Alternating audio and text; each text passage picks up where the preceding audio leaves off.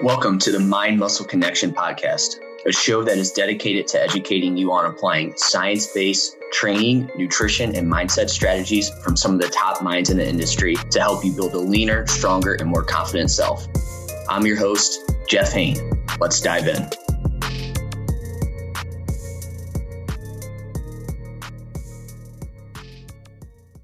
Hey guys, welcome back to another episode of the Mind Muscle Connection podcast. Today is a Q&A episode, and I have 3 questions I want to dive into. But first, before I do that, I just want to go over a few ways you can help support the podcast. So first, if you're sick of focusing on just weight loss and instead want a body recomp, then my one-on-one online coaching program is for you.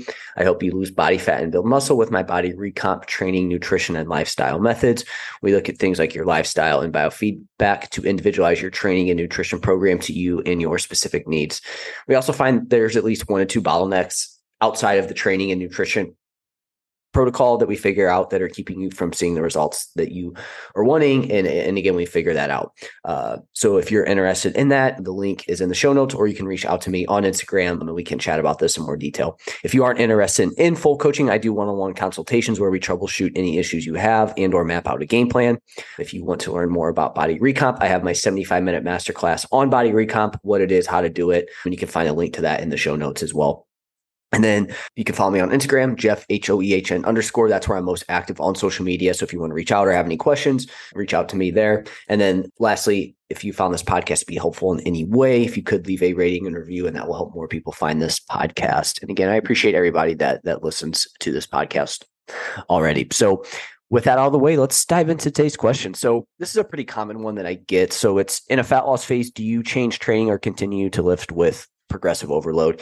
And so I think it's a good question. It is a very common one. And for some people, it's, this makes sense. But for a lot of people, it's not, right? And so I think that this is worth mentioning. So, how you built muscle is how you're going to keep it. There is this myth that, hey, when you're trying to drop body fat, it's now we need to just completely change training. We need to make sure that we're training supersets, burnout sets, just getting that heart rate up because we want to burn as many calories as possible. But again, that's not the case. So yes, you want to create a energy deficit in a fat loss phase, but that isn't going to be done through your weight training, right? That's going to be done through your nutrition and then increasing your overall energy expenditure. And this is where like a lot of times these fat loss workouts get wrong. Yes, they might burn a little bit more calories because you're getting your heart rate up and your watch says you burn more calories. But again, that doesn't mean that's what you burn for the day. Like the energy expenditure is a lot more complicated than that, right? You have your basal metabolic rate. That's how many calories you burn just at rest, right? Just by doing your basic bodily functions, which makes up a big chunk of your energy expenditure. Okay. That's going to be like probably at least 70-75%. So most of the calories you burn are just from just your body, right? Your body doing its thing.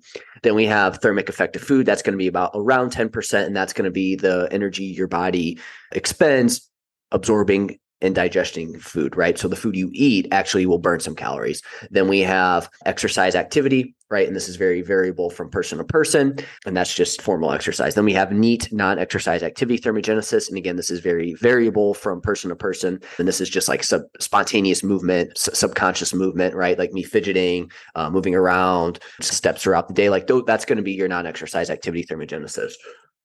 And so there's a lot of things that make it up. And people think that it's like this additive effect where it's like, hey, if I burn 500 calories, that means that's 500 extra calories, but your body's smart and it works around that. So just because you burn 500 calories in that workout doesn't mean that's 500 extra calories, right? It's all those things play a role. So what I'm getting at is we need to create an energy deficit. So that means that we need to find a way to potentially increase the amount of energy that we burn and expend throughout the day, and also decrease the amount that we bring in. And you can't do a ton to increase the energy outside of it rather than just move a little bit more. But again, there does come a point to where too much of that, you get diminishing returns and you can't just continue to do more and more. So really we have to make that change through the food that we bring in. So that's going to be the biggest change in a fat loss phase is we might have you move a little bit more, but most of that change is going to be through the food that we bring in. That's going to be the best way and the most consistent way to get that energy deficit, not through training. So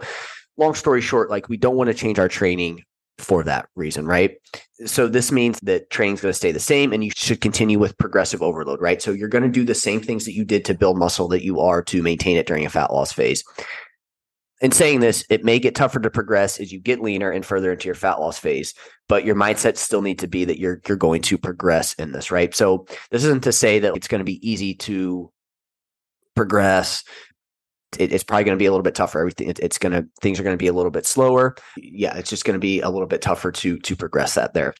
But again, I think a lot of people, they end up losing muscle in the process because one, they don't take their training as seriously because, I'm in a deficit. I'm just focused on fat loss, so I don't need to worry about the muscle side of the equation. But again, you want to try to maintain as much muscle as possible. And in some situations, you probably can build a little bit of muscle depending on your background and things like that. But if we go into our sessions thinking like, I'm not going to progress, I'm going to just change my workouts, then I do think that's going to put you at a disadvantage to start. So you're still going to push your training. You're going to train the same way. A lot of times when people are like, how do I maintain my glutes? Why do my glutes look like flat when I diet? And it's because, again, people change the way they train, right? And we really want to be careful with changing to that fat loss mindset towards our weight training. Our weight training is there to build strength, maintain strength, build muscle, maintain muscle. And we want to continue to do that in a fat loss phase. The biggest change from a fat loss phase perspective is the energy in terms of how many calories you eat. And again, maybe we'll also alter that slightly through increasing your movement overall. Again, I answered that I probably went a little bit deeper than I need to on that, but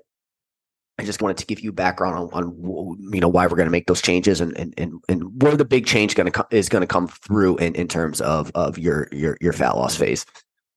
All right. So next question is issues with falling and staying asleep, tips, tricks. So I don't think there's any like tricks or anything like that, right? Like people are always looking for like tricks to fall asleep or get better sleep.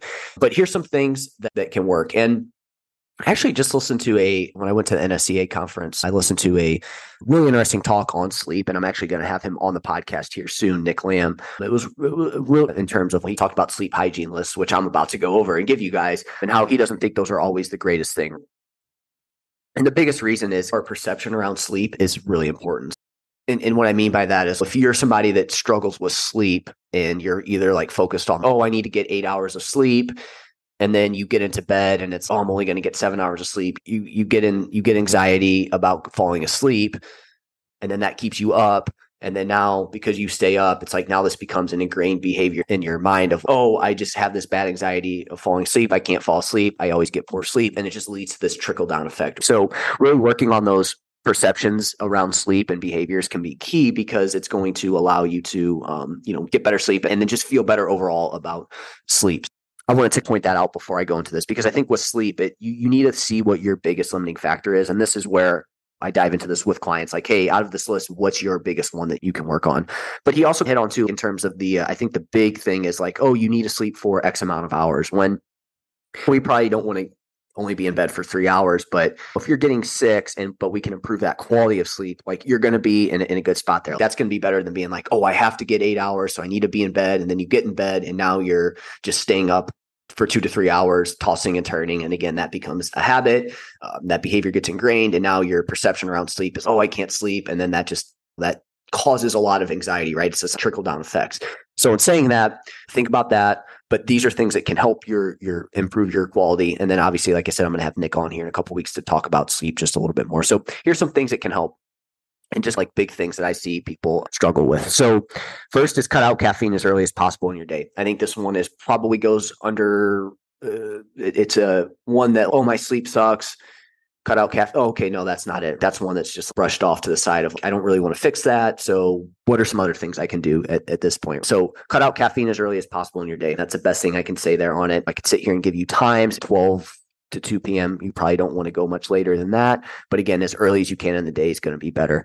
But also look at overall caffeine intake. If you're struggling to fall asleep and you're finding that recently you've had more caffeine, that might be something that you want to look at there as well too. So that was actually my next one was dial back overall caffeine intake, right? That's going to be a big thing is just how much you have throughout the day, even if it is earlier in the day. Avoid blue light before bed, especially in bed, right? This is a big one where this kind of goes back to that initial thing that I talked about where people are in bed, they toss and turn, that becomes like an ingrained habit or whatnot. So same type of thing here too, where people maybe are like, hey, I need to be in bed for 8 hours. So what I'm going to do is I'm going to get on my phone. I'm going to sit there until I get tired and then I'm going to fall asleep. But what happens there is now you're getting a lot of blue light before bed. You're looking at things that may be like triggering you or causing some anxiety. So then now that anxiety is high, you're also getting a lot of blue light. So it's going to be tougher to fall asleep. And again, that leads to that trickle down effect that we had talked about there. So try to avoid blue light before bed. Get maybe blue light blocking glasses. Put the night light on your phone or screen or whatever it may be. And if you are somebody that does like to maybe be on your phone for a little bit before bed, try to do that outside of your bed. Start to get a little tired and then go into bed versus sitting in your bed just scrolling through your phone there on that. But that's a big one. Keep your room cool. So we want to keep it at about 68 to 72 degrees. Again, that can be a low hanging fruit there that a lot of people, when they wake up in the middle of the night, it's usually, hey, I'm super hot. So again, trying to get that room nice and cool can be super helpful there. Get into a relaxing bedtime routine. So this again goes, I think this is very underrated, where it's like people are just doing their normal day-to-day stuff. Maybe they're working, they're doing something else, and then they just try to go straight to sleep. And they try to go into bed and then try to fall straight to sleep. So again, that's going to lead to that potentially tossing and turning, and then this leads to that trickle-down effect that I had initially talked about. Try to get into a relaxing bedtime routine, again, like a 30 to 60-minute routine that you just wind down, you do something relaxing. Again, if it is for you, maybe you have blue light blocking glasses and you just scroll on your phone for 15 minutes, again, trying to avoid things that are going to trigger you. So if like social media does that, maybe it's something that's a little bit more relaxing, maybe it's funny TikToks, whatever it may be. But it could be reading, it could be breath work, it could be watching TV, right? So long as it doesn't end up causing you to stay up later. And again, try to get those blue light blocking glasses there on that potentially. I've used those, and again, I think they help, but it could just be a placebo. So just feel it out there on that. But some sort of bedtime routine versus, again, going straight from doing something and then trying to get in bed and falling asleep. Limit large meals 1 to 2 hours before bed. So if this can impact your sleep, so really try to avoid those really large meals beforehand. But the other big thing too is like really try to avoid, other than sex and sleep, try to avoid being in your bed if you can, right? We want to use the bed for sex and sleep. If you're just sitting there eating, or you're just like, you're in there throughout the day, try to avoid that, because again, this kind of creates that association of the bed's a time to do like other things. Whereas we really want to train your brain to be like, okay, I'm in bed, this is time to go to sleep. And then you can get quality sleep versus trying to do all these extra things in bed, again, scrolling your phone, whatever it may be. And then again, you learn to like, oh, my bed I have a lot of anxiety around sleep, whatever it may be. So those would be some things. Now, some other things you could do is look at supplementing with magnesium glycinate, or maybe a small dose of melatonin to help you fall asleep. But your big rocks are going to be the things above, right? Don't be that. What we want to avoid is, oh, I need to have my sleep stuff in order to fall asleep. I was just having this conversation with a client the other day where she's, oh, I sleep better when I take things before bed. And that's good to do that every once in a while, but we need to look at these habits first to see if we can improve anything, because we want those to be the big things that we focus on versus, oh, it's because I didn't take my things before, medication or supplements or whatnot before bed. Focus on these first, but look at potentially adding in some of these supplements. So that's it on the sleep. Again, it's super important, but also maybe we don't need to worry so much about how much sleep we get. And instead we need to work on these habits first and focusing on the quality versus stressing over 8 hours. Because again, the 8 hour thing isn't necessarily is going to work for everybody. Some people can get away with a little less. So that would suck if you're that person that can get away with a little less and you're like stressing about not getting 8 hours of sleep, and then you stress and then you end up impacting the quality of your sleep as well too. Oh, and then also like alcohol too. That alcohol is going to be another one that, again, it will sedate you and you'll feel tired, but it's not going to improve your quality of sleep. So even a little bit. So you do want to be careful with that. And then also with the coffee, definitely make sure you're not drinking coffee before bed. Even if you're somebody, I fall asleep just fine, it is going to impact the quality of your sleep. So just a few things there. So this next one's going to be more, we're going to see how this question goes and how I answer it. But it was like how to divide this week. So 4 strength sessions, 2 sprint sessions, and 2 long zone 2 cardio sessions. So how I went about this was, I think the biggest thing here is, what is your main goal? So I'm going to take this from from a muscle growth is a main goal lens. Okay. Cause I think that's important, right? What is your main goal here? So I think if muscle growth is your main goal, we need to prioritize a strength training, meaning you need to set this up in a way that allows you to be recovered for your lifting sessions. So I would do the sprints as far away from length training probably. Now with the sprints, I would be like, what is the reason for the sprints, right? If you're not like an athlete for a certain, like for sports or anything like that, I would just be like, what are we trying to do with these sprints, right? Could we potentially like move that to something, like, could that be something else that you do versus the sprints, right? That would be my first thing there with that. But anyways, I would do the sprints as far away from length training as possible, just because That's going to require a lot of explosiveness. That's going to be very similar to it. You basically will utilize the same type of muscles that you would utilize in like your weight training, right? So you're going to fatigue those there with that. So zone 2 cardio you could do on your upper body heavy strength days after weight training if you can give yourself some time to eat in between. I think that's key. I would try to eat in between those sessions. I'm not a big fan of doing weight training and then going straight into cardio. Give yourself some time to maybe eat a little bit if possible. I would also try to maybe make this work to where you get one full day off as well where you're not doing something. So try to get at least one full off day in there. So recovery is going to be the biggest thing here. So make sure you have good nutrition and good sleep. You probably don't want to do this if it's going to be a lot tougher to manage if you're in a cut, right? Recovery is going to be down. If you're not getting good sleep, this is going to be tougher to manage. That recovery aspect is super important here when you're trying to do multiple different things. And that's where most people go wrong. They're trying to do everything at once. They're trying to be the most jacked. They're trying to be the strongest. They're trying to have the best cardio. They're trying to also lose body fat at the same time. And you're just trying to do too many things at once. You have to prioritize some things here. And so I wanted to give an example of what this may look like. So we have a couple different options here. Just remember, these are just options. We would obviously see how you progress and whatnot before determining if this is what we would do. So Monday would be lower body strength. Tuesday would be upper body strength / zone 2 cardio, right? We would try to break those up. Wednesday would be a sprinting session. Again, that would give us time in between your lower body sessions. Thursday could be a complete rest day. Again, maybe you're just getting like steps or something like that. Friday would be lower strength. Saturday, upper strength sprint. Again, we're getting a little close there to the lower body session. Maybe again, this is where it's ideally maybe we just wouldn't sprint that second time and or at all. And then Sunday you could do zone 2. Basically, you spread that sprinting as far away from possible as your lower body strength. You get one complete off day and you also are hitting 2 zone 2 sessions, right? Or the other option is lower body strength. Tuesday, upper body strength / sprint. Again, you would break that up if you could. Wednesday would be zone 2 cardio.